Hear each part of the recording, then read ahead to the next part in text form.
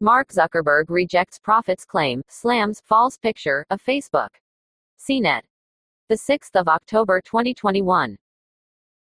Facebook CEO Mark Zuckerberg on Tuesday broke his silence about a scandal plaguing the company in an email to employees, complaining of the false picture being painted of the social networking giant.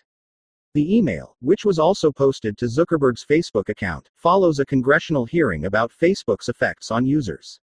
"I'm sure many of you have found the recent coverage hard to read because it just doesn't reflect the company we know," Zuckerberg wrote in the email. "We care deeply about issues like safety, well-being and mental health. It's difficult to see coverage that misrepresents our work and our motives," he continued.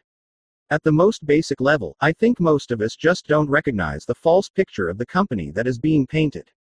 Now playing. Watch this. Facebook whistleblower reveals disastrous inner workings.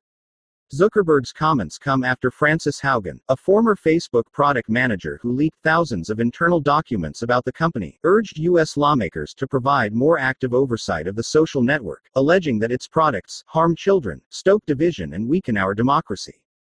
The documents she leaked provided the basis for a Wall Street Journal series of articles that concluded, among other things, that the company ignored research about how Instagram can harm teen girls and that it performed an algorithm change to improve interaction on the platform that actually made users angrier. Facebook contends that the Wall Street Journal mischaracterized its research. Haugen revealed herself as the whistleblower Sunday on 60 Minutes, charging that Facebook, over and over again, chose to optimize for its own interests, like making more money. In his post Tuesday, Zuckerberg rejected the assertion the company is most interested in profits, saying, "That's just not true."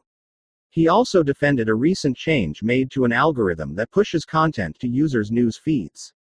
This change showed fewer viral videos and more content from friends and family, which we did knowing it would mean people spent less time on Facebook, but that research suggested it was the right thing for people's well-being, Zuckerberg wrote.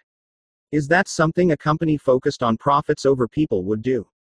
He also addressed his platform's impact on teenagers, saying it's important to him that the products Facebook builds are safe and good for children. "Think about how many school-age kids have phones," he wrote.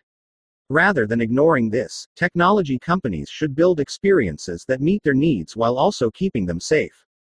Zuckerberg pointed to Facebook's decision to pause the development of a children's version of Instagram that would include parental controls. "Given all the questions about whether this would actually be better for kids, we've paused that project to take more time to engage with experts and make sure anything we do would be helpful." Zuckerberg also pointed out that he's an advocate for updated internet regulations, a point Haugen touched on in her testimony Tuesday, telling lawmakers that the company needs greater oversight and should be required to disclose more information. "Congress can change the rules that Facebook plays by and stop the many harms it is now causing," Haugen told a Senate subcommittee. Online services Facebook.